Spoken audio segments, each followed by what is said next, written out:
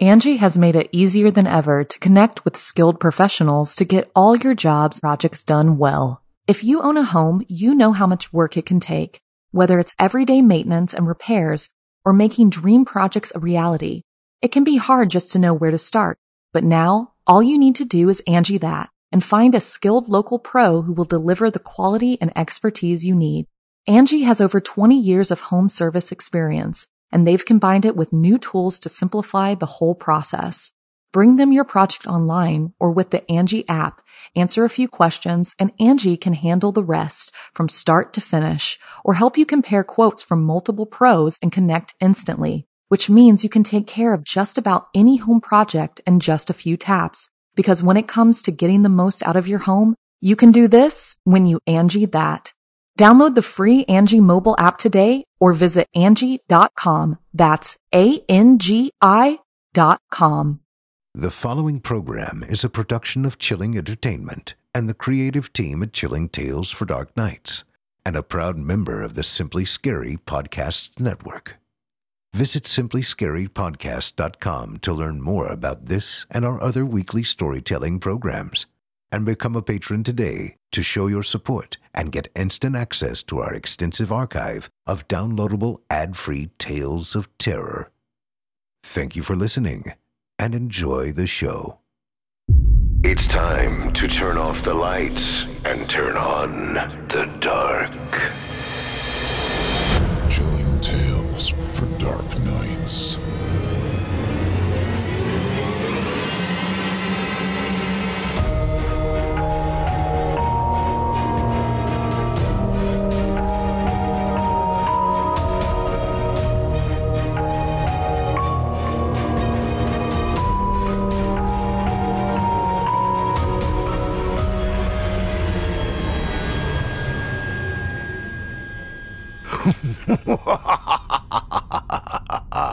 Good evening, listener.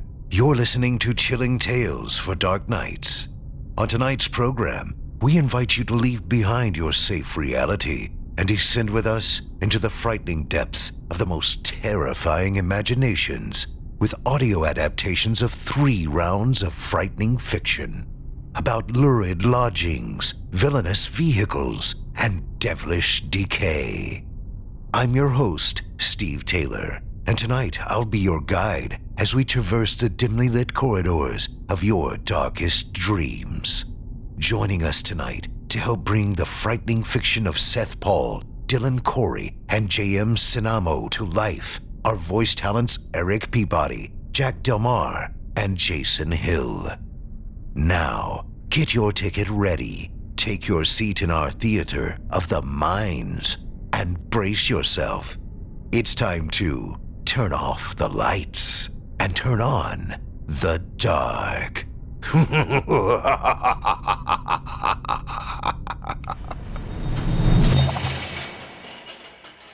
Our first tale tonight is a Chilling Tales for Dark Nights exclusive original tale written by Seth Paul and voiced by our 2019 Evil Idol voice acting competition second place runner-up, Eric Peabody. In it, a gentleman trying to get away from it all spends the night in a local motel with plenty of vacancies. However, his room is not the only one occupied, and his noisy neighbors aren't there for, shall we say, rest and relaxation, but rather something far more insidious. Without further ado, I present to you the Ophidian Motel.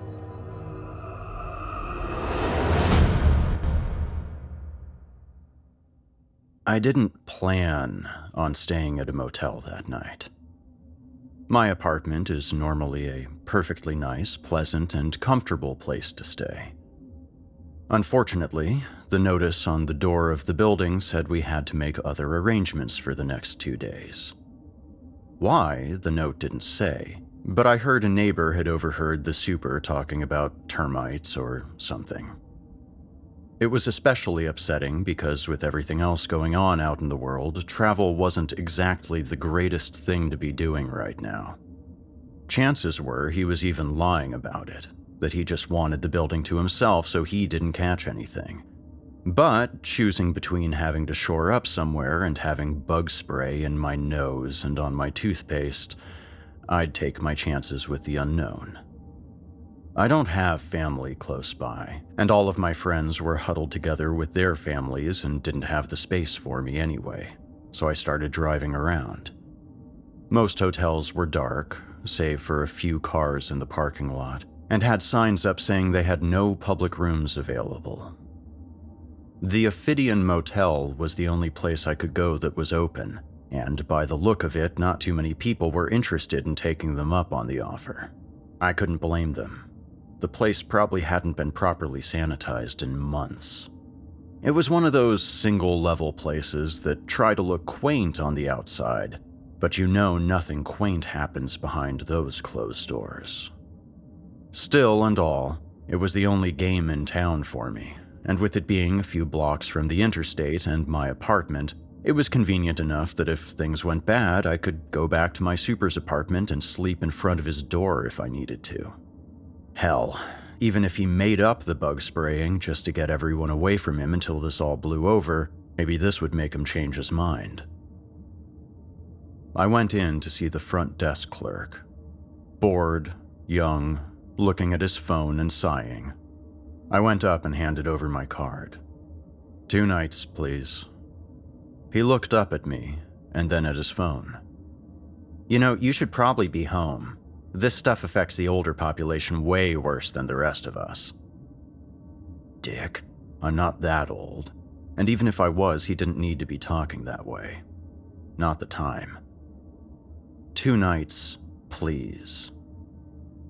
He handed me a bunch of paperwork, and while I filled it out, I nearly jumped as the big green phone at the desk rang. I looked at the clerk, who ignored it. I wondered if he even knew what it was. Aren't you going to answer that? He shook his head. This time of night, it's always robocalls or prostitutes. One tries to take my money and the other one I can't afford. Cute. I finished my paperwork and waited until he swiped my card and gave me a room key. An actual key, not one of those key card things everybody uses. He sprayed it with disinfectant and handed it over. He held up the bottle. Want me to spray you, too? I looked at him, and then at the bottle, which was a bleach-based Lysol knockoff. No, but I recommend you keep spraying yourself if you need to. Don't need to catch anything from an old fart like me. I left, watching him shrug, then spray down the counter where I was. I didn't expect much from the room, but then I don't think many people ever do.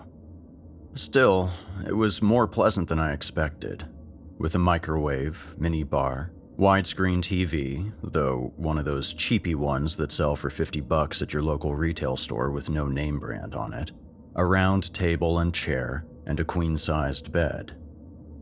I was surprised it didn't have a quarter-operated magic fingers machine attached to the bed, though some bolt holes in the frame and headboard suggested it might have had one, years ago. There were only 2 doors in the room besides the entry door. The one to the bathroom, big enough to fit half a person comfortably, and the door to the adjoining room, next to the head of the bed. Not even space for a closet. I tossed what clothes I had brought onto the chair, turned on the TV, and settled in on the bed. After a few minutes, I remembered there was a vending machine outside and figured I'd grab a snack and a drink. When I left the room, I could hear the TV set almost as clear as day, even as far as 10 feet away from the room. Paper-thin walls. Figured. I was at least glad there didn't seem to be anyone else here, not only so I wasn't bothering anybody, but hopefully I wouldn't be hearing anyone, well, enjoying the company of each other would be a nice way of putting it. I went to the vending machine, situated on the wall next to the office, and was about to put in my dollar when I heard the desk phone ring again. Jeez, even in the office the walls were thin. But I heard the clerk pick up. Funny, I thought he said it was all robocalls this time of night. I held off putting in my dollar for a moment. If I could hear him, chances are he could hear me, and I kind of wanted to hear what kind of call he was getting. Might be worth a chuckle, if anything. Hello? Yeah, sorry, couldn't answer earlier. Taking a reservation. No, wait, I know, but trust me, you'll be fine. Look, you know me. I wouldn't let it bother you. It's just one guy. It'll be fine. Okay, see you in a bit. The phone clicked. I began to wonder who that was on the other end of the line, but then it clicked. He said robocalls and prostitutes. Even if they weren't for him, he probably had some kind of side arrangement with people who did. Who knows, maybe I'd catch sight of a local celebrity. TV anchor, city council. My super. Anybody was possible. Guess I would be hearing loud, obnoxious noises through the wall tonight after all. Even if they took a room all the way at the other end of the motel, I'd probably still hear it. I waited a minute or two before I bought my stuff, acting like I hadn't been standing outside listening the whole time, then went back to my room, climbed into bed, left the TV running, and called it a night. Even with the infomercials playing, I was still woken up by the sound of a car door slamming and footsteps. Now, I expected to hear 2, maybe 3 pairs, but the scuffling I heard outside was a lot more than that. It had to have been a group of 6, 7 people easy, but definitely not the sounds of a John and his lady going off to spend the night. I also heard more than that. It was muffled, but I could hear someone sobbing, moaning, like they had a gag in their mouth. I almost rushed to the window to look out when I heard voices in the parking lot. It was the front desk clerk and another. A deeper voice, but hoarse, like he had done a lot of coughing or yelling lately. The room is ready. Just like always, man. I'm telling you, there's no better time than tonight. And just the one guest. Haven't seen anyone else, and it's just been his car in the parking lot. Then take care of it in the usual way. And keep it quiet. And this is yours. I heard something change hands, and as one set of feet shuffled away, the other stayed in place, and I could hear something flicking, like someone digging through a roll of money. This was not some typical sex-related side business going on. I was wondering what I had gotten myself into when I heard keys jingling and my doorknob started to unlock. I pretended to be asleep. It may not have been the best thing for me to do, but it was all I could think of. I think part of me was just scared of what was happening, and the other part wanted to see what was going on. With one eye squinted, I watched in the hazy light of the TV as the door opened and the clerk came in. He kept an eye on the bed while moving to the table, where he took my keys and put them in his pocket. If it had stopped at stealing my car, probably with the intent to chop shop it, I could have lived with that. Just gone on my merry way and ignored the weirdness going on here. But after he pulled out the switchblade and popped it open, I knew no matter what, I wasn't going to be killed over it. Not without a fight. I snored slightly and shifted a little. Those made him hesitate and take a step back. I took the opportunity to flop my arm over the bed. He waited a minute or so longer and then moved closer, holding the knife low. It looked like he planned to hold my mouth and plunge the knife in underhand, stabbing me as much as possible before I could react. Had I actually been asleep, he may very well have succeeded. He'd done this before, I could tell. He came in close, ready to cover my mouth. He leaned up against the bed. With my free arm, I grabbed the back of his jeans, finding his hamstring, and squeezed. He was so surprised that he yelped for a moment, loosening his grip on the knife, and he tried to drop to one knee. Letting go of his leg, I grabbed his head and slammed it into the headboard as hard as I could. He fell to the floor.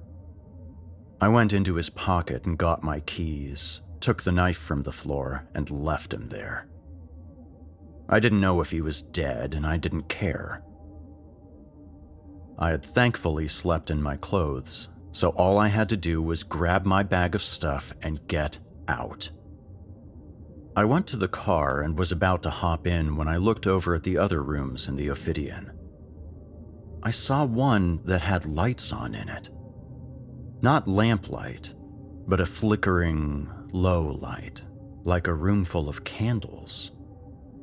There was a low sound, like chanting. Several voices all speaking at once, and in the midst of it, the terrified sobbing I had heard earlier, sounding like it was getting more desperate. I looked out at the street. Even at this late an hour, cars would be bustling by. But now, nothing. Everyone was terrified as it was. I doubt the police would even be able to come in time. I really wish I knew what came over me. I'm no hero, but maybe I was just a little pissed off at almost being murdered while I slept, and I didn't want it happening to anyone else. I went over to the room, and with all the strength I had, I kicked the door. The chain on the inside had been pulled to prevent entry, but the hinges were so old and rotted that it didn't matter. The door flew open the opposite way, leaving the door hanging from the security chain alone. Inside were a group of figures, all in black robes.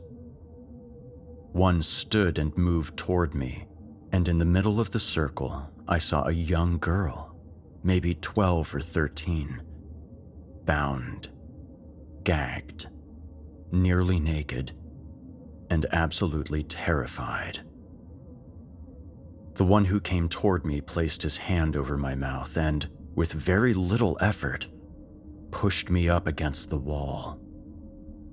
The hand holding me was gray, wrinkled, almost mummified, but strong enough that I could feel my jaw ready to crack against the pressure.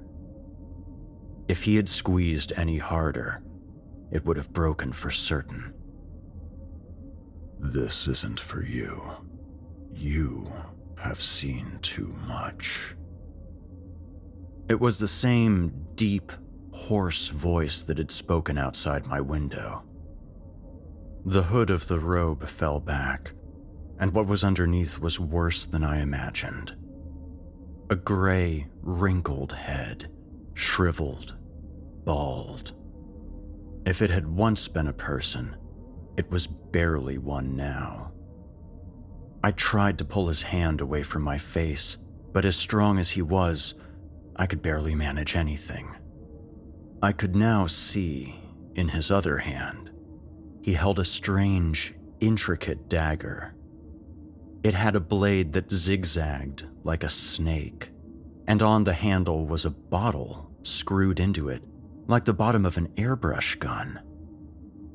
In the blade itself, there were grooves, as if it was designed to collect blood or something in the bottom of it. As I fought, he seemed to be slowly lowering the blade to a spot near my stomach. He turned to the others. Not as fresh as hers. But will anyone here mind an appetizer before the main course? The others laughed. They all had similar, raspy, coughing voices. As he looked away, I tried to dig into my pocket for the switchblade I still had there. I felt it and pulled it out, keeping it hidden as best I could. He turned back and pressed the blade into my stomach. Not far, just the tip of it. While it was painful, the smile he gave me was what panicked me the most and forced me to act. I clicked the switchblade and sliced at his wrist. I expected blood. I expected a grunt of pain. I expected just about anything except what actually happened. His wrist severed completely from his arm and fell to the floor. He looked down at it with his yellow, rheumy eyes, more surprised than anything. But where you'd expect to see bone, blood, anything at all, there was just a void. Underneath the gray, wrinkly skin was an empty shell. Or maybe not quite empty. For a moment, I thought I saw something. Greenish gray, thick, oily, writhing. Like it was going to push its way out of the arm like a tube of toothpaste. The mummified man quickly gripped his wrist hole closed and reached down for his hand, as if he meant to keep something from emerging. I saw my chance.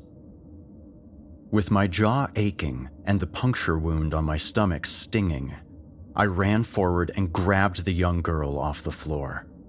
The others reached for me, but I slashed out with the knife, and I saw a finger fall here, a hand there, and the one so injured also grabbed their arms, fighting to control something that wanted out. The escape itself was a blur. I barely remember anything beyond that until we were both in the car, the keys turned, and peeling out of the parking lot. Nobody followed us. I didn't know why, and frankly, I didn't care. I found a brightly lit street corner right off the interstate, where I could finally see a few lazy cars drifting by. I tried my best to calm her down, and between my hands and the switchblade, was able to remove her gag and her bonds. I talked to her, asked her name, where she was from, where she wanted me to take her. She gave me everything she could. She had been kidnapped almost a month ago. She had no idea what was going on in the outside world. She'd been locked in a room, by herself, after somebody had grabbed her while waiting at the bus stop for school, with only occasional bits of food shoved into her cell. Then, today, somebody in a robe, she wasn't sure if it was one of the ones in the room or not, gagged her, bound her, and put a bag over her head and threw her into a car. I wouldn't have believed she didn't go without a fight, but after a month of little food and the strength of the man who attacked me, I didn't doubt one person could have done it. I asked her if she knew anything about the people who had taken her. "All I know is they wanted me scared. Fear makes it stronger," they said. But she didn't know what that "it" was. They never said any more. She assumed they didn't need to. After we gave our statements to the police, they were able to call her family, and she was reunited. They questioned me for a while, and I told them everything, except the fact that the kidnappers were some kind of hideous alien freaks. That I knew they would never believe. They asked if I saw a vehicle to run a license plate. I told them I hadn't bothered because I just wanted to get the hell out of there. Don't want to believe my story? That's fine. I don't blame you. Anybody can make up anything online. But I can tell you this. I've learned a few things since that night.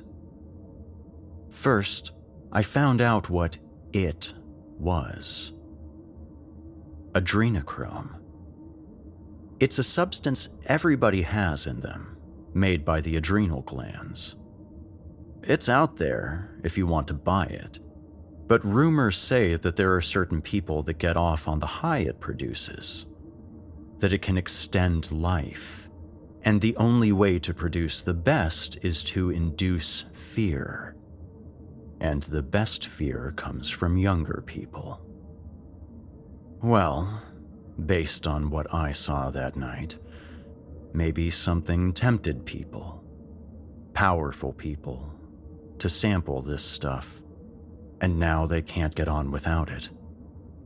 They need to keep their existence a secret, to go on with their horrible, extended lives, snatching health and joy from the lives of people, especially children.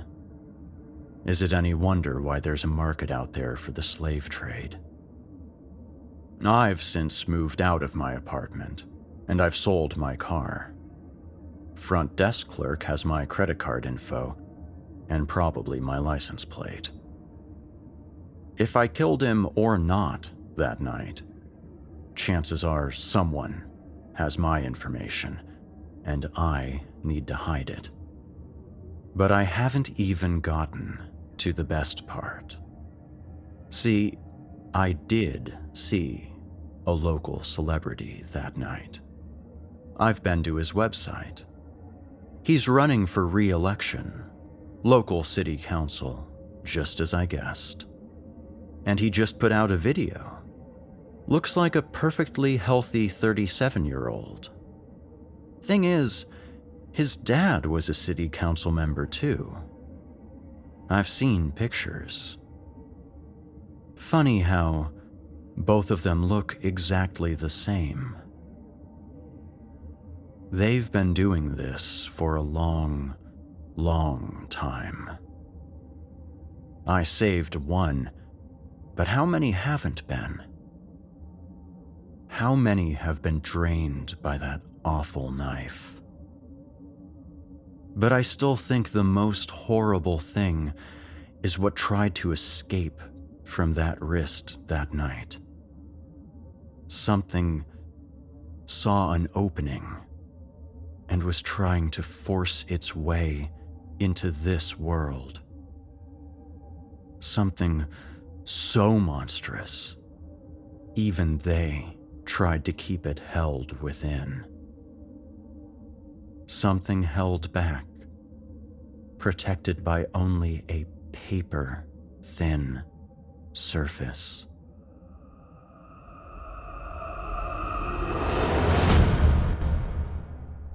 Angie has made it easier than ever to connect with skilled professionals to get all your jobs projects done well. If you own a home, you know how much work it can take, whether it's everyday maintenance and repairs or making dream projects a reality.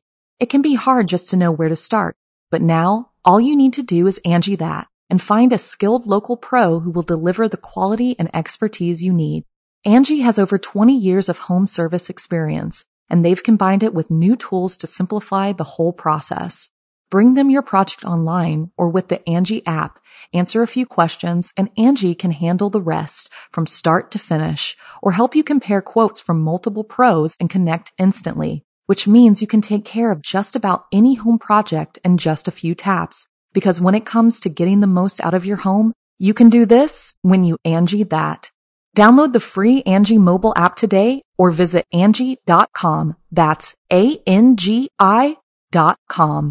America. We are endowed by our Creator with certain unalienable rights: life, liberty, and the pursuit of happiness. At Grand Canyon University, we believe in equal opportunity, and the American dream starts with purpose. To serve others in ways that promote human flourishing and create a ripple effect of transformation for generations to come. Find your purpose at Grand Canyon University. Private, Christian, affordable. Visit gcu.edu. I hope you enjoyed the Chilling Tales for Dark Nights exclusive tale, The Ophidian Motel, as written by Seth Paul and performed by Eric Peabody. If you enjoyed Eric's performance, check out more of his narrations via our Evil Idol 2019 playlist, available on our official YouTube channel. Though Eric didn't take home the crown this year, he was the frontrunner for the first 3 rounds of our competition and came very close. I'm confident you'll enjoy his performances of his self-authored tales from this past year's contest as much as you did this one. Thanks for your support of our talent. Up next, we've got a second sinister story for you, as written by author Dylan Corey and performed by Jack Del Mar. In it, our protagonist is unnerved by the repeat appearance of a distinctive yellow car, whose driver seems determined to get to know him and his family better. Without further ado, I present to you The People in the Old Yellow Car.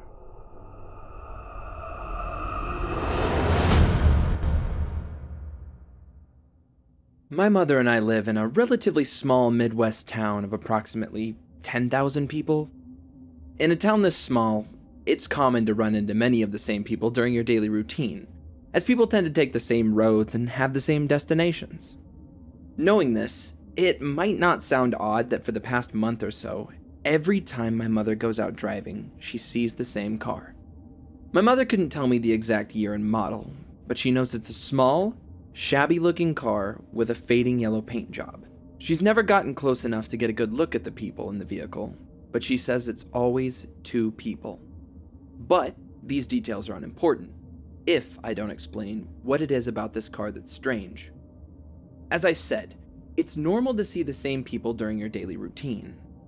But whenever my mother spots these people, they're always coming from a different direction, and she always spots them at a slightly different time, so it doesn't seem like they're following a schedule. Stranger still, whenever my mother has had to make any unplanned trips, she always spots this vehicle. A quick drive to the grocery store for some milk at 9 at night? They're waiting in the light as she pulls out of the parking lot. A rush to the hospital at 3 in the morning after my sister broke her ankle. My mother spots a single vehicle on the way there, which happened to be them. Now, this could all be explained by coincidence. The human mind likes to find patterns in random events. A week ago, I would have said there's a good chance that we could spot the same pattern with any other vehicle if we decided to focus on one. We do live in a small town after all. But now, I can't say that after what happened last night.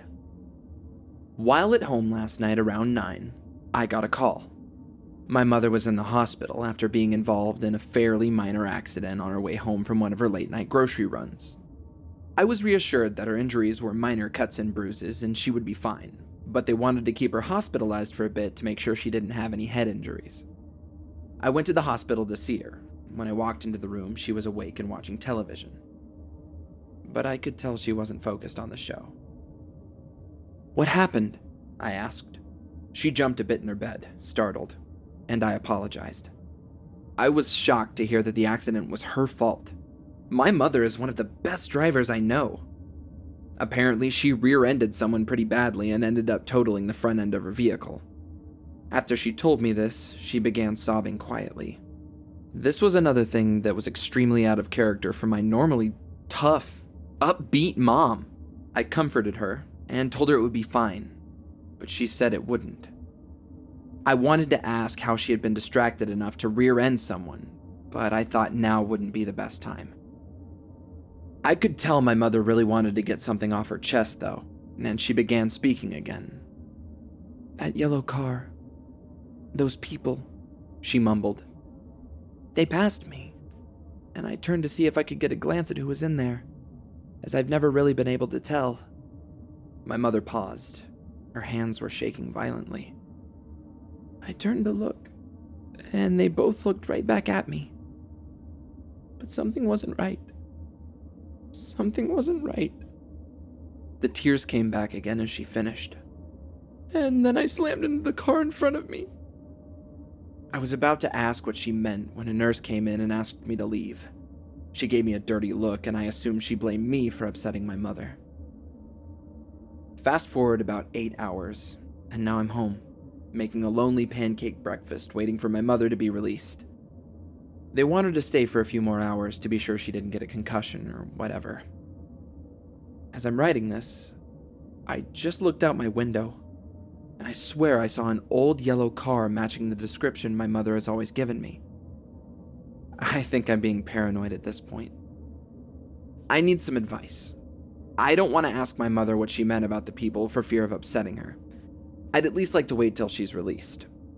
Has anyone ever heard of something like this before? Is this all just a huge coincidence? I'm probably just overreacting. It's 2:38 in the afternoon. I just returned from picking my mother up from the hospital.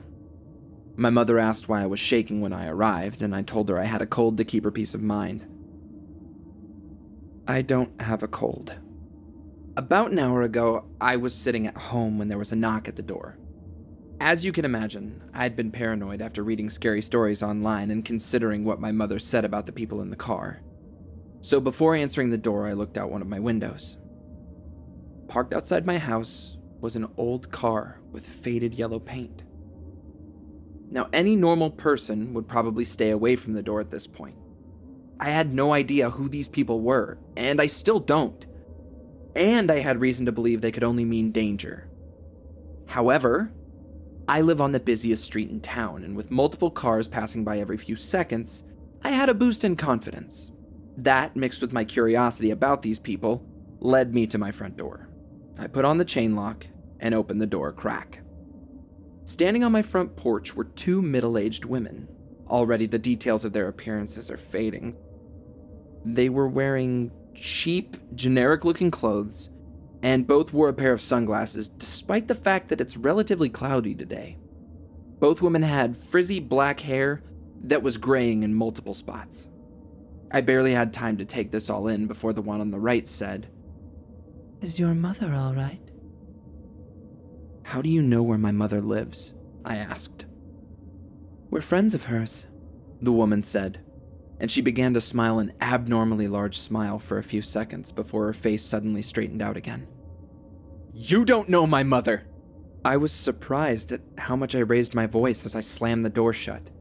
My heart was racing, despite these women putting me in no obvious danger. I heard another knock. I spun around and began yelling to tell them to leave my property, when I noticed the women were both standing by the window, eyes glued on me. "Please let us see your mommy." The one on the left spoke this time. Something about her voice scared the shit out of me, and I have no idea how to explain it to you. I quickly closed all my curtains and yelled once again for them to leave my property. They knocked on windows and called out to me for a few more minutes when suddenly, all the sound ceased. A moment later, I heard what sounded like an old engine start.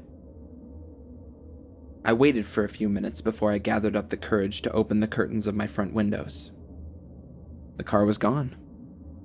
The phone rang shortly after, and it was my mother. She was released from the hospital, and I needed to pick her up. Due to some medicine she took, my mom was out of it on the way home. I was thankful for this, because as we passed a local gas station, I noticed the same yellow car pulling up to a pump. So here we are at home. My mother's currently sound asleep on the couch. I'm not going to mention anything about what happened to her. I don't know what it was about those women, other than their bad sense of style, that scared my mom so much when she saw them. And now I'm not sure I want to know. All I know is that I need to keep them away from her until I can figure out who they are and what they want. I just heard my mom talking in her sleep, which she rarely does. I can't really make out what she's saying, except she seems to be repeating the word dark. It's 9:58 a.m. I never slept last night. Believe me, I tried. I curled up next to my mother on the couch to be sure I'd wake up if anything happened. I assured myself that getting sleep was important. Yet my eyelids snapped open every time an image of that car popped into my head. I suppose I should consider this a good thing, or it might not have been me who answered the phone when it rang around 6 in the morning. I shouldn't have answered it.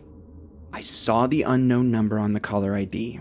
Or maybe it was better that I answered it so they didn't decide to show up at my house again.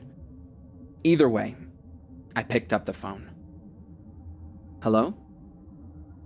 How is your mommy? The woman's voice who gave me chills yesterday greeted me. My heart sank to the bottom of my stomach. I began shouting into the phone before I remembered my sleeping mother and lowered my voice to an angry whisper. What do you want?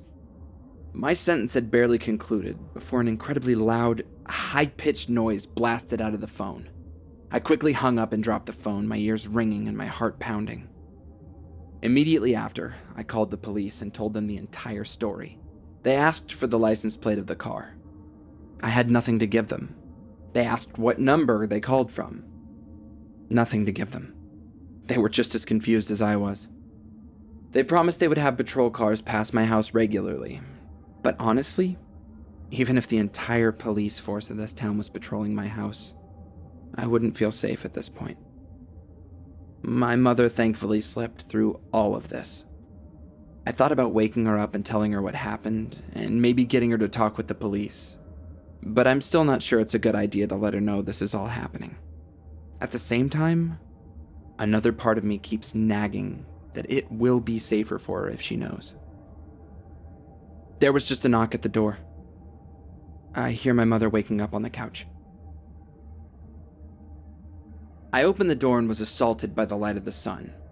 As my eyes adjusted after hours of darkness, I was greeted by a man around my age in a t-shirt, jeans, and sunglasses. Hey, is your mom home? He said casually. A warning flag went off immediately in my head, and I was about to tell him to leave when I heard my mother call from behind me. Yes, one moment. She knew this guy? My mother sleepily rose from the couch and strolled over to us, smiling warmly at the guy at the door. Hello, she said. It looked like she wanted to say something else after that, but forgot what she was going to say. Hello, Miranda. It's been a while. He smiled dryly. Mind if I come in? She looked at him. For a moment, her face changed, as if she was suddenly confused, but it quickly snapped back into a welcoming one. She opened her mouth to speak, but I knew something wasn't right. Are you sure you know this guy? I said loudly, not caring that he could obviously hear me. Both their expressions dropped, and my mom looked at me in disbelief. How could you be so rude? She scoffed. The man smirked and slowly swiveled his head toward me, sizing me up, before he turned back to my mother. It's fine. Now may I come in? I slammed the door, and as I did, my mother made a little gasp. I don't know him, she realized. I have never seen that man in my life. There was a loud knock at the door, followed by a young child's voice that still has me shaking as I write this. May I please see your mommy? My mother began crying, and I didn't stop yelling. Get off my property! Get off my property! You are not welcome! I stood there, holding my mother, my back against the door until all the sound stopped. I heard a familiar engine sound and looked outside just in time to see a yellow car driving away. The patrol certainly did an excellent job. I have no idea what's going on. I've started spreading salt around all the entrances, although I don't know if that will even help anything. I don't know what to do at this point. I've given up all hope that this might just be some people messing with us. My mother's in a terrible state. She hasn't stopped crying, and she has her face stuffed in a pillow. I'm going to go comfort her. I think I might get us out of town. My mom eventually calmed down after the incident. I was considering ways I could approach her with my questions, but she actually ended up coming to me. I was on my phone doing research when she approached me. I need to tell you what's happening, she said slowly. I could still see the trace of tears in the corner of her eyes, but I could tell she was trying to put on her old, tough personality. I asked her what she saw in the yellow car that night on the way home from the store. She said that as they drove by her, she turned to look, and both people in the car, the women that I encountered apparently, were staring at her. The streetlights were casting a glow bright enough to see their faces. These women? She trailed off. Their eyes were just pure blackness. I thought back to the two women and the man. They were all wearing sunglasses. I shuddered violently. None of this shed much light on the situation still, so I asked my mother another question I needed a good answer to. I asked her if she knew why she was being followed by whatever these things were. She was quiet for a long time before finally mumbling at a barely audible level. Do you remember your father? I guess some of you might have been curious why it's just my mom and I.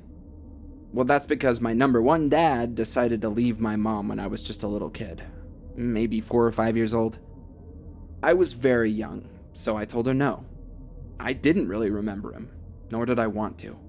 I had a slight edge in my voice because I had a great dislike for my dad, and I didn't see how any of this was relevant. Do you remember what your father drove? Sudden memories.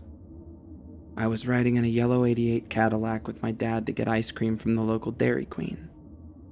I was running after that car as it pulled away without emotion, only to be swept up into my mother's arms telling me everything would be fine. Why do they have Dad's car? Was my reaction.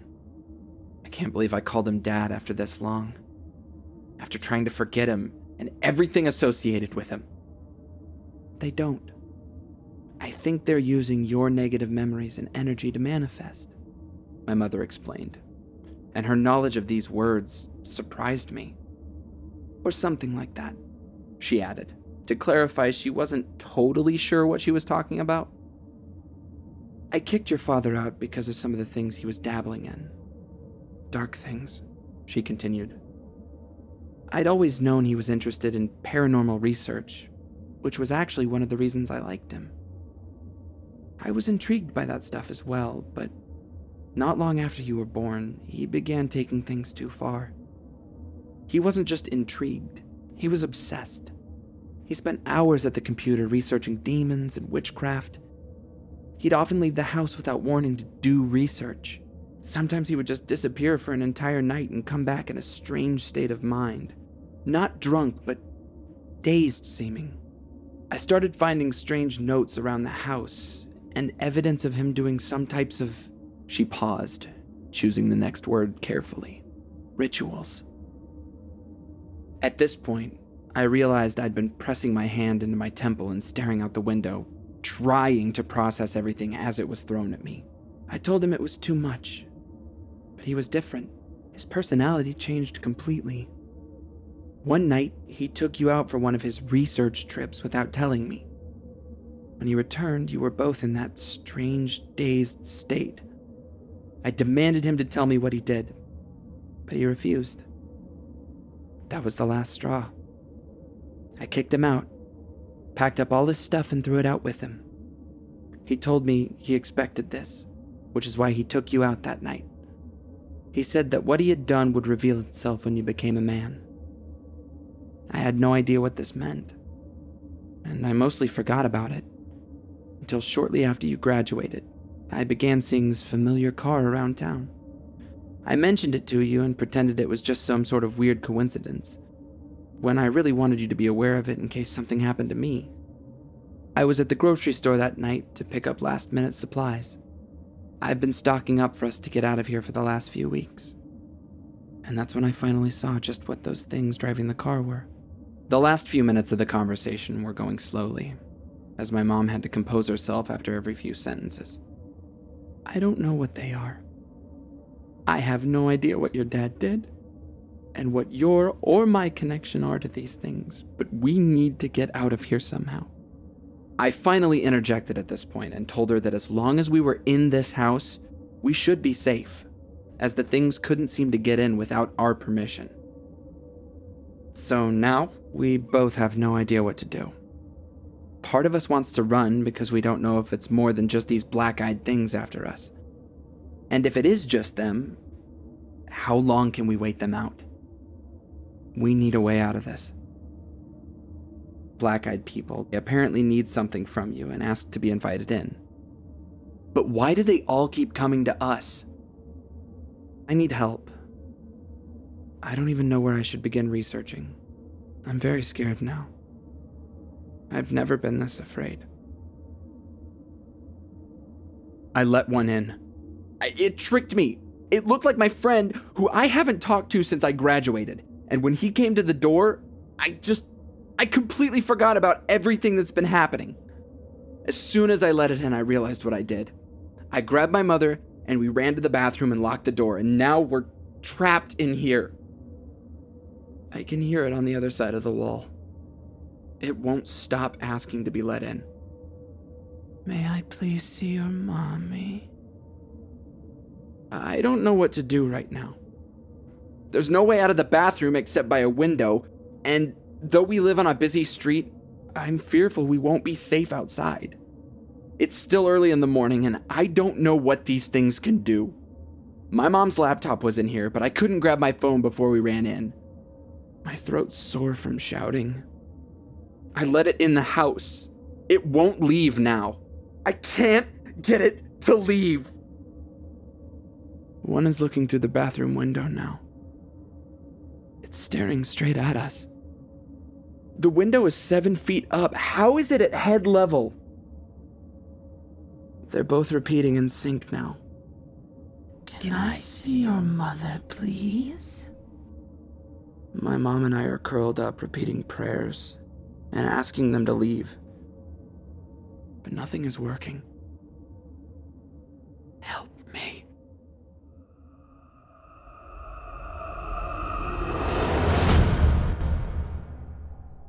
I hope you enjoyed The People in the Old Yellow Car, as written by Dylan Corey and performed by Jack Del Mar. Up next, we've got a third and final dose of darkness for you, as written by J.M. Sinamo and performed by host of the Horror Hill podcast, Jason Hill. In it, we'll meet a gentleman and his family who've just moved into their new abode. Unfortunately, their basement is rumored to be haunted.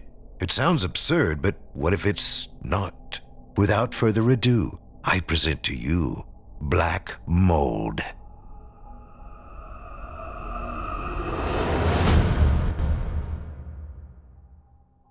Tommy Illman was only 7 years old when his parents bought the house on Tamara Lane. Though it was no mansion by any stretch of the imagination, the 5-bedroom raised ranch-style home seemed like a palace compared to the 1-bedroom studio apartment he and his parents had lived in prior. His dad loved to brag about the size of the new house. He said that it even had a finished basement. "I thought the whole house was finished," Tommy said, confused by the term. His father laughed. "Yes, Tommy," he replied. "The whole house is finished.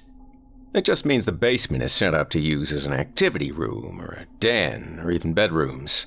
Tommy gasped. "You mean I have to sleep in the basement?" This idea clearly upset him, and his protest continued until his mother interrupted. "Of course not, sweetie," she assured him in a low, soothing tone. "You can pick which room you want as yours." His eyes lit up. Before he had a chance to respond, he was cut off by his dad. "Except the master bedroom." Tommy let out a disapproving humph. He hated that his father always seemed to know what he was thinking. He figured that was just one of the perks of being a grown-up. As they stepped through the front door, Tommy squealed with delight. He dashed off through the living room, into the kitchen and down the main hall to look at the rooms. Though the size of the master bedroom was impressive, he was equally satisfied with the other 2 rooms on the main floor. He returned to the hall and pointed at a door that sat just off the kitchen. "What's that? Is it the basement?" His dad nodded. Tommy turned the knob and slowly opened the door. He was greeted by a wooden staircase that plunged downward into a dark, wide-open room. He turned to his parents. Fear painted across his innocent face. "It's okay, just turn on the light. The switch should be on the left wall. Show me your left." Tommy lifted his left hand slowly. His parents smiled and nodded encouragingly. He slowly slid his hand along the wall until he felt the switch. With a click, the light above the stairs came on, forcing the darkness to retreat. Tommy gave a weak smile, then carefully began to descend the stairs. The basement was much larger than he'd expected, and far less scary with the lights on. The main room was the length of the entire first floor, big enough to run around in or even play a game of tag. 2 bedrooms sat against one of the longer walls with a small half-bathroom between them. As Tommy marveled at the size of the basement, he was startled by loud footsteps on the stairs behind him. "I thought the basement was supposed to be finished," his mother said with disappointment in her voice. "The walls are just bare cinder block, and the floor isn't even carpeted." "Only the main room needs carpeting. The bedrooms are carpeted and the bathroom is ready to go. And I like the cinder block walls. Gives it a certain vibe," his father responded, placing a reassuring hand on her shoulder. His mother scoffed. "Yeah, like a dungeon." Tommy laughed. Sure, the concrete floor and gray cinder block walls weren't exactly homey, but the space definitely made up for it. Tommy peeked his head into one of the small rooms. "I like it down here," he said excitedly. "Can this be my room?" His parents looked at him with a mixture of confusion and shock. "Oh, come on," he pleaded. "This room can be my bedroom, and this room can be like a game room," Tommy explained, walking through the adjoining bathroom. "I'm a big boy now, and this way I can make noise and play video games and have friends over and practice karate and—" His parents started chuckling. His mother gave him a comforting smile. Okay. If you really like it, then I guess we can give it a shot. If you change your mind, we can always move you to an upstairs room." Tommy gave his mom and dad a big hug. "Hey," Tommy began as he looked toward the far corner of the main room. "What's that?" He pointed his tiny index finger at a large rebar grate in the floor. His dad walked over to it and peered inside. Looks like an old drainage grate. Bone dry in there now. Must have been used to drain water from the basement during construction before it was flood-proofed. Don't worry, though. Realtor said they sealed it up real good like a submarine." Tommy giggled. He loved submarines and boats. With a thumbs up, his dad reassured him this would be the best room in the house. That first winter was very trying for Tommy and his family. Repeated snowstorms brought over 5 feet of snow and temperatures that dipped well below zero. Of course, these conditions bothered his parents much more than they did him. Even though he couldn't play outside due to the winter advisory that was in effect, the schools were closed, and he got to stay in and play video games with his neighbor and new best friend, Ryan Fisher. He was slightly older than Tommy, and though the age difference was only by a couple of months, Ryan loved to rub it in Tommy's face. However, Tommy didn't pay attention to any of his teasing. In fact, he thought this behavior only showed that even though Ryan was older, he wasn't any more mature. "So, what made your parents buy a haunted house?" Ryan asked, never taking his eyes off the video game they were playing. "What do you mean haunted?" "It's not haunted," Tommy protested, having lived in the supposedly haunted house for several months. Ryan shrugged, eyes still glued to the TV screen. "People say it's haunted. They say the last guy who lived here liked to lure kids down to the basement with candy. Then he would kill them and eat them. They say he killed himself when he heard the police were coming to get him and—" "Boo!" Ryan shouted and lunged at Tommy, causing him to let out a high-pitched yelp and drop his controller. He punched Ryan in the arm and began using words that would surely get him grounded if his mother heard him say them. That night at the dinner table, Tommy decided to break the usual silence with his newfound information. "Ryan says our house is haunted." His parents stopped eating and waited for him to continue. "He says a bad man used to live here, and he ate kids in the basement." Naturally, his parents were mortified at what the neighborhood kids said about their house. "Sweetie," his mom said, placing a hand on his arm, "that's just a scary story the neighborhood kids made up to frighten you. The house isn't haunted, and no one that lived here ate people. Isn't that right, dear?" Tommy's dad nodded in agreement. "That's right. The realtor said the house had been foreclosed after the original owner had passed away." Tommy gasped at the thought of someone dying here. "It's okay, T. The realtor said he was an old man, and it was just his time to go. Nothing to be scared of." Tommy believed his parents, but still, he felt uneasy about the house, especially the basement. "Can I move my room to one of the upstairs rooms?" he asked with a hint of fright in his voice. His parents nodded and told him he could use the guest bed until they moved his things up from the basement. When spring came, the warm weather brought more than the usual birds, flowers, and insects. The enormous snow mounds that had built up over the previous winter had melted into a deluge of water, causing Tommy's entire street to flood. It was then that he and his family found out their finished basement would not live up to its title. One afternoon, as Tommy opened the basement door to get his skateboard and helmet, he found himself staring at several feet of water instead of the bottom of the staircase. The water was dark, smelled of mildew, and appeared thick and viscous. "Dad?" Tommy yelled down the hall. "The basement's flooded!" Tommy's dad came running down the hall. When he saw the swamp that sloshed lazily at the base of the stairs, he unleashed a tirade of swears and curses directed at no one in particular, save maybe the basement itself. Tommy's mom rushed in when she heard the yelling and told her son to go play outside, while they got the situation sorted out. He agreed and quickly hurried out to the yard to play, thankful he had moved his bedroom upstairs when he did. After several days of plumbers, home inspectors, and insurance agents coming and going, coupled with his father yelling at what he called the rat bastard realtor, the basement was finally water-free. The inspector told Tommy's parents the original seal had been a slapdash job, and the new seal should keep the water out for the coming years. Before he left, he cautioned they may experience some mold issues, but to give them a call, and they would send someone out to handle it. They thanked him and the rest of the workers for doing a quick job and hoped that would be the end of it. Not long after the flooding and repairs, Tommy was woken from a sound sleep by a faint scratching noise at his bedroom floor. He quickly snapped on his bedside light and looked all around his room. He was alone, but the scratching sound persisted. He slowly crept out of bed and placed his ear near the heating vent in his carpet. It was then that he realized it wasn't scratching he was hearing.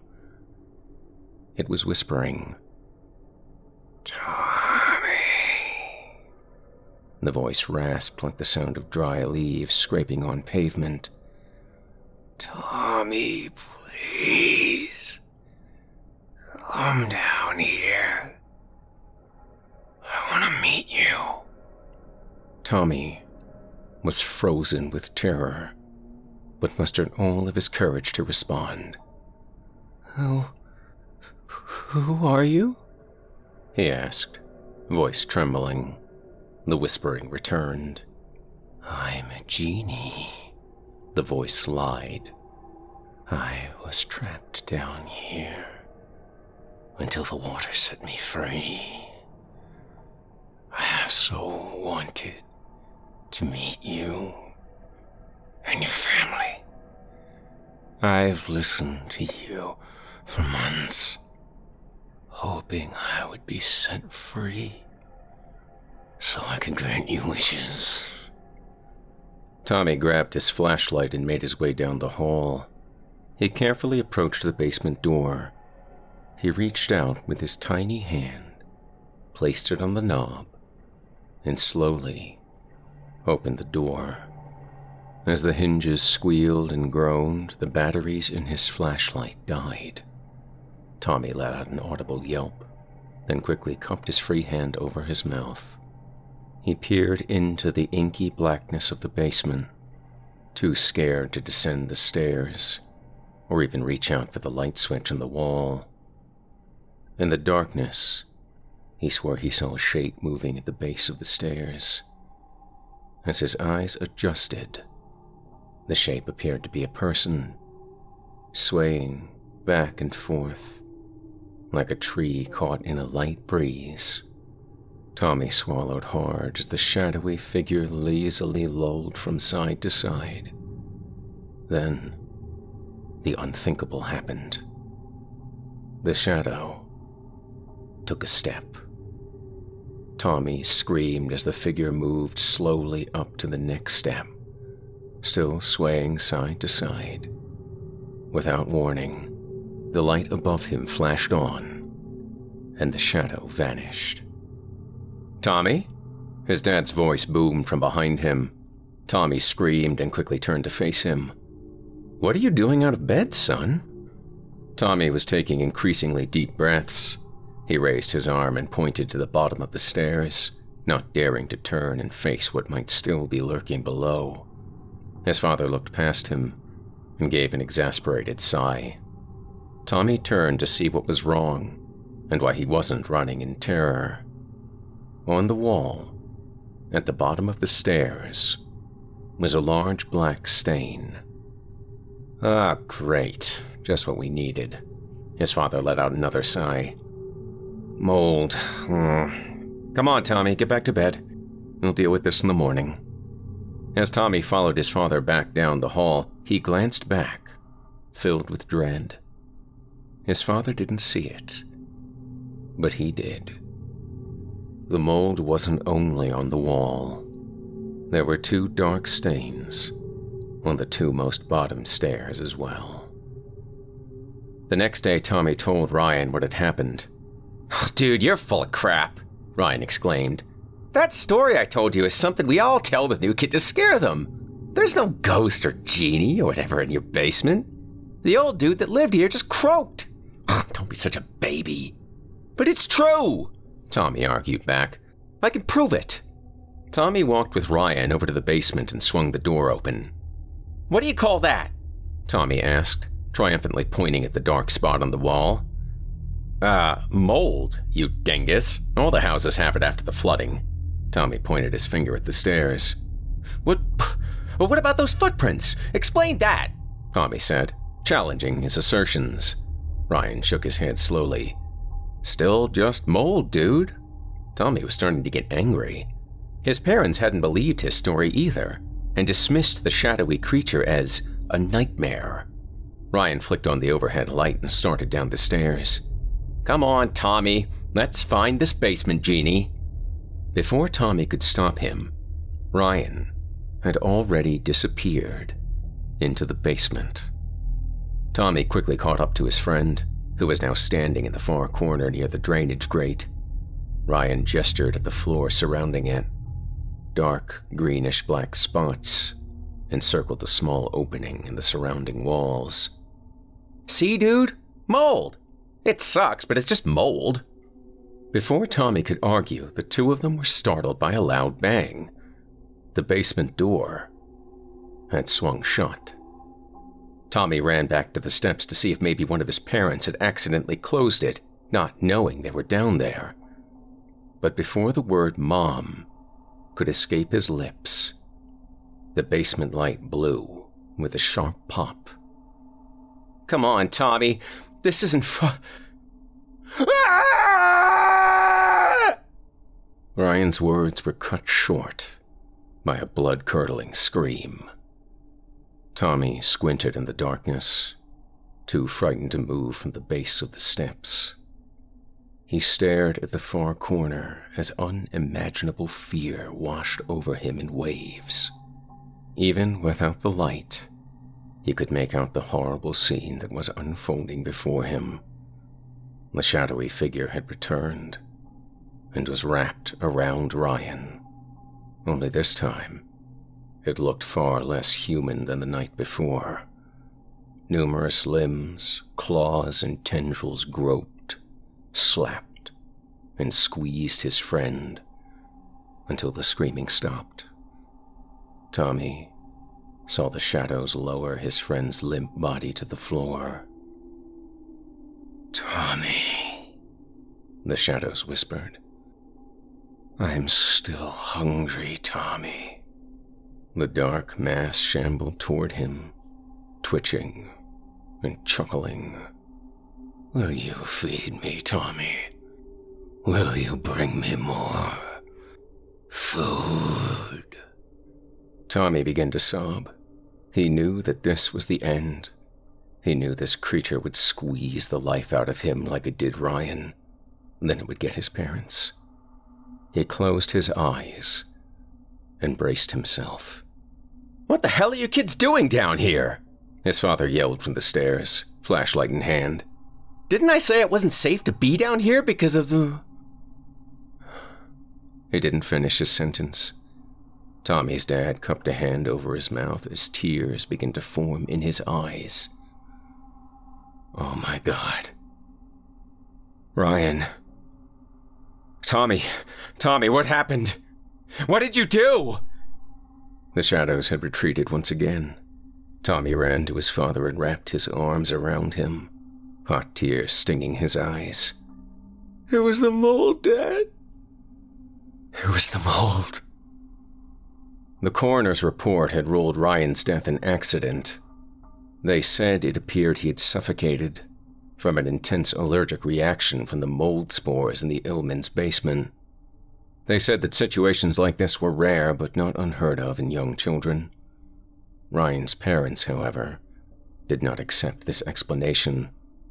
Instead, they took their sadness and frustration out on Tommy and his family. "This is all his fault!" Ryan's mother screamed through tears, pointing an accusatory finger at Tommy. "That little bastard did something to him! He's sick! Our whole family is sick!" Mr. Fisher tried to calm his wife down, but the same pained, judgmental look lingered on his face. "Honey," he began, "not here. Not like this." Ryan's closed casket sat just a few feet away on a small white altar, adorned with flowers, stuffed animals, and photos of the now deceased boy. Tommy hid behind his parents and burst into tears, his small voice trembling. "It was the mold monster, Mrs. Fisher." Tommy struggled to get the words out. The sudden loss of his new best friend gripped him in fear and anxiety that would not shake loose. Mrs. Fisher approached the Illmans, hatred and pain in her eyes. "The only monster is you! Get out! Out!" With that, the funeral director approached the Illmans and firmly asked them to leave. After Ryan's funeral, things only got worse for Tommy and his parents. The voices and shadows had stopped, but his fear of their return kept him awake most nights. One evening, when he should have been sleeping, he heard his parents arguing in the living room. Tommy's mother wanted to sell the house and move. "We can't stay here," she pleaded. "The mold is dangerous and Tommy is terrified. His best friend died down there." His father met her concerns with anger. "We can't just leave. We sunk so much money into this goddamn house. Who's gonna want to buy it after a little boy just died here, huh? I had that shit in the basement cleaned best I could, and I filled the damn drainage grate with cement. What more do you want from me? What about our son?" she screamed. "Don't you give a shit about him? He won't sleep. He barely eats. He won't even go near the basement. He is traumatized." Tommy's dad paced back and forth, hands covering his face. Fine. Take him to therapy. Get some help. He's obviously all screwed up. I told him not to play in the damn basement. You do whatever you want, but I am not leaving." His mother grabbed her coat and stormed down the hall to Tommy's room. "Get up, sweetie," she said, lightly shaking Tommy's shoulder. "We're going to stay with Aunt Linda and Uncle Steve." Tommy slipped on his shoes, took his mother's hand, and the two of them drove off into the night. Tommy didn't see much of his father after that fight. He and his mother stayed with his aunt and uncle until they were able to find an affordable townhouse. For the first few years after his parents separated, his father would come and visit a few times a year, but the constant bickering with his ex-wife made his visits less and less frequent. Until one day, they stopped altogether. Tommy attended therapy at the behest of his mother and school guidance counselor to help cope with what he had witnessed in the basement. After years of therapy, he eventually came to terms with Ryan's death being a freak accident caused by severe anaphylactic shock. True, He still had his fears of basements, sewer grates, and mold, but he tried not to let it interfere with his day-to-day life. The visions and voices all seemed to vanish the night he and his mother left the moldy old house. Now 18, Tommy had decided to leave the townhouse he and his mother called home for the past 11 years and rent his own small place in the city. His new apartment was barely bigger than the living room at the townhouse he'd just left, but it was closer to campus, and he could even walk to work if he had to. One evening, as he was just getting in from work, the weather took a terrible turn. Rain had been hammering down for hours, the gutters below Tommy's apartment filled with rushing water and debris. This type of weather always made him anxious. Thunder boomed just above, shaking his windows. He closed his eyes and tried to tell himself it was just a storm. As the noise from the growing storm raged on, his mantra was broken by the sound of his cell phone. The phone jingled to life with a number he did not recognize. Tommy nervously pressed the accept button. "Hello? Tommy speaking?" There was a pause. He heard someone on the other end breathing heavily. "Tommy, it's Dad. I know it's been a long time since we last spoke, but I heard you moved to your own place and were going to college, and I just wanted to see how you were." Tommy sat silent for what felt like an eternity. There were so many things he wanted to say to him, wanted to shout at him. He took a deep breath and closed his eyes. I'm fine, Dad, thanks. Been keeping busy, work, school, you know." He heard his dad chuckle on the other end. It had been so long since he had heard his father's laugh that he forgot how soothing it could be. "You sound so big now, T. I'm sorry I let time get away from me like that. I should have been there for you and I wasn't. I hope I can make it up to you, son. Anyway, I have some news you might like to hear. I know how much you hated that old house after your friend Ryan passed away. Well, I just heard from our old realtor that they tore it down to make way for condos or something like that. Isn't that great?" Tommy felt his heart sink. Tore it down. "Even the basement?" Tommy asked, fear causing the hairs on the back of his neck to prickle. Yeah, even the basement. It's great, right?" Before Tommy could respond, his living room light flickered and went out. The room filled with a wet and rotted odor as the vague shadows began to shift around him.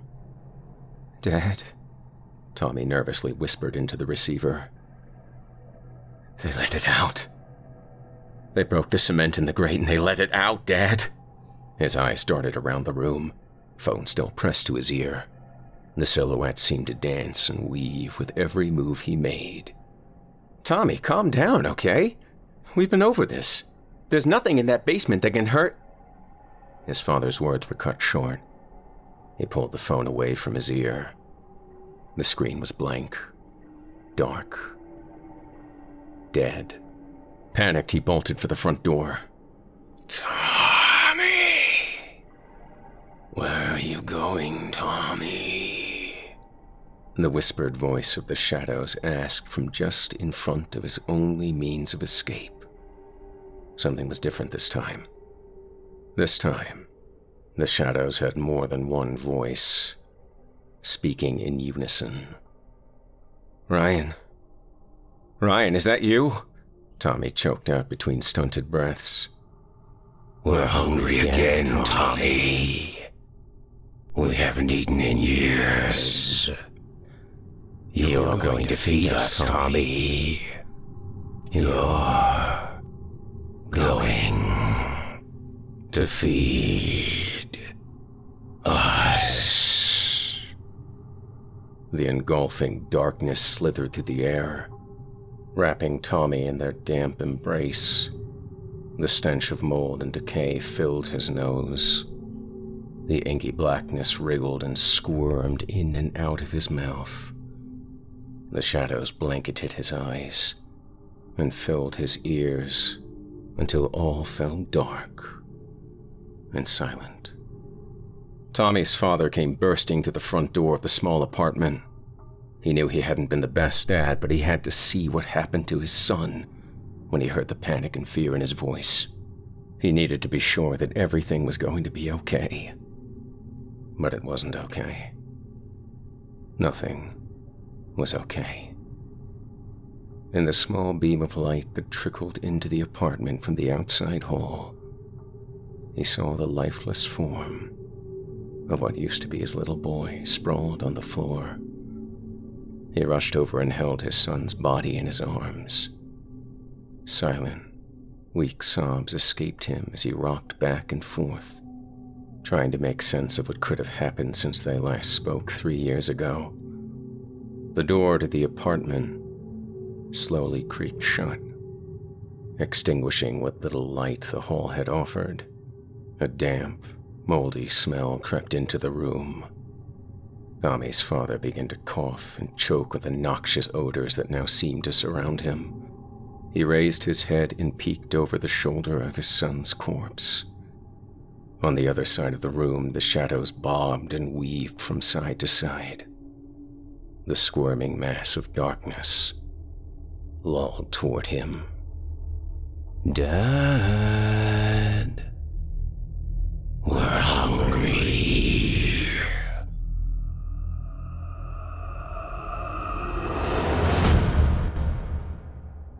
I hope you enjoyed Black Mold, as written by J.M. Sinamo and performed by Jason Hill. If you enjoyed Jason's performance, check out more of his narrative nightmares on his program, Horror Hill, available now on Spotify, Apple Podcasts, and wherever your favorite programs can be found. Thank you for listening and for joining us tonight for this episode of Chilling Tales for Dark Nights. As a reminder, take a moment to stop by our iTunes page and leave us a 5-star review and a kind word, and to follow us on Facebook, Twitter, and Instagram. And of course, subscribe to us on YouTube, where you can find an archive of our work going back to 2012. And consider signing up as a patron at our website, chillingtalesfordarknights.com, to show your support and get all of our content ad-free. I'm your host, Steve Taylor, and it's been a pleasure. Tune in again next week when we once again turn off the lights and turn on the dark. Sweet dreams, listener. Sweet dreams. Thanks for joining us. You've been listening to Chilling Tales for Dark Nights, a production of Chilling Entertainment and a proud member of the Simply Scary Podcasts Network. Visit simplyscarypodcast.com today to learn more about our network and our other amazing storytelling programs. Tonight's program was hosted by yours truly, Steve Taylor. Selected stories have been adapted with the kind permission of their respective authors. Original music provided by Luke Hodgkinson and Jesse Cornett. Sound design and final mixing and mastering by executive producer and director Craig Roshek. Logo by Craig Roshek. Got a scary tale of your own that you'd like performed? We take submissions. Email it to us today at submissions@chillingtalesfordarknights.com to have your terrifying tome considered for production in a future episode of this show. If you enjoyed what you heard on tonight's program and are joining us on your favorite podcast app, subscribe to us to be sure you never miss an episode, and leave us a 5-star review and a comment. Your feedback means a lot to us. You can also follow Chilling Tales for Dark Nights and yours truly on Facebook to connect anytime and get the latest updates on this and other programs and my channel. If you're listening on the Chilling Tales for Dark Nights YouTube channel, do us a favor and hit the subscribe button and the bell notification icon for CTFDN as well to get more spooky tales from me and the crew each and every week. And don't forget to hit that thumbs up button to tell us how we're doing and leave a kind word or a request. And don't forget to visit us at chillingtalesfordarknights.com and consider supporting the team by becoming a patron. In addition to helping us out, you'll get exclusive access to our audio archive and ad-free downloads of all your favorite stories, including those you've heard on this program. We'll be back next week with more terrifying tales to keep you up all night. But that's all right. Who needs sleep anyway? You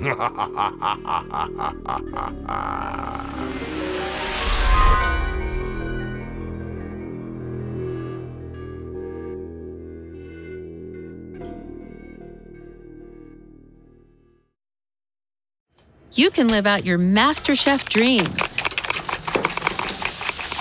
when you find a professional on Angie to tackle your dream kitchen remodel. Connect with skilled professionals to get all your home projects done well. Inside to outside, repairs to renovations. Get started on the Angie app or visit Angie.com today. You can do this when you Angie that. Angie has made it easier than ever to connect with skilled professionals to get all your jobs projects done well. If you own a home, you know how much work it can take, whether it's everyday maintenance and repairs or making dream projects a reality. It can be hard just to know where to start, but now all you need to do is Angie that and find a skilled local pro who will deliver the quality and expertise you need. Angie has over 20 years of home service experience, and they've combined it with new tools to simplify the whole process.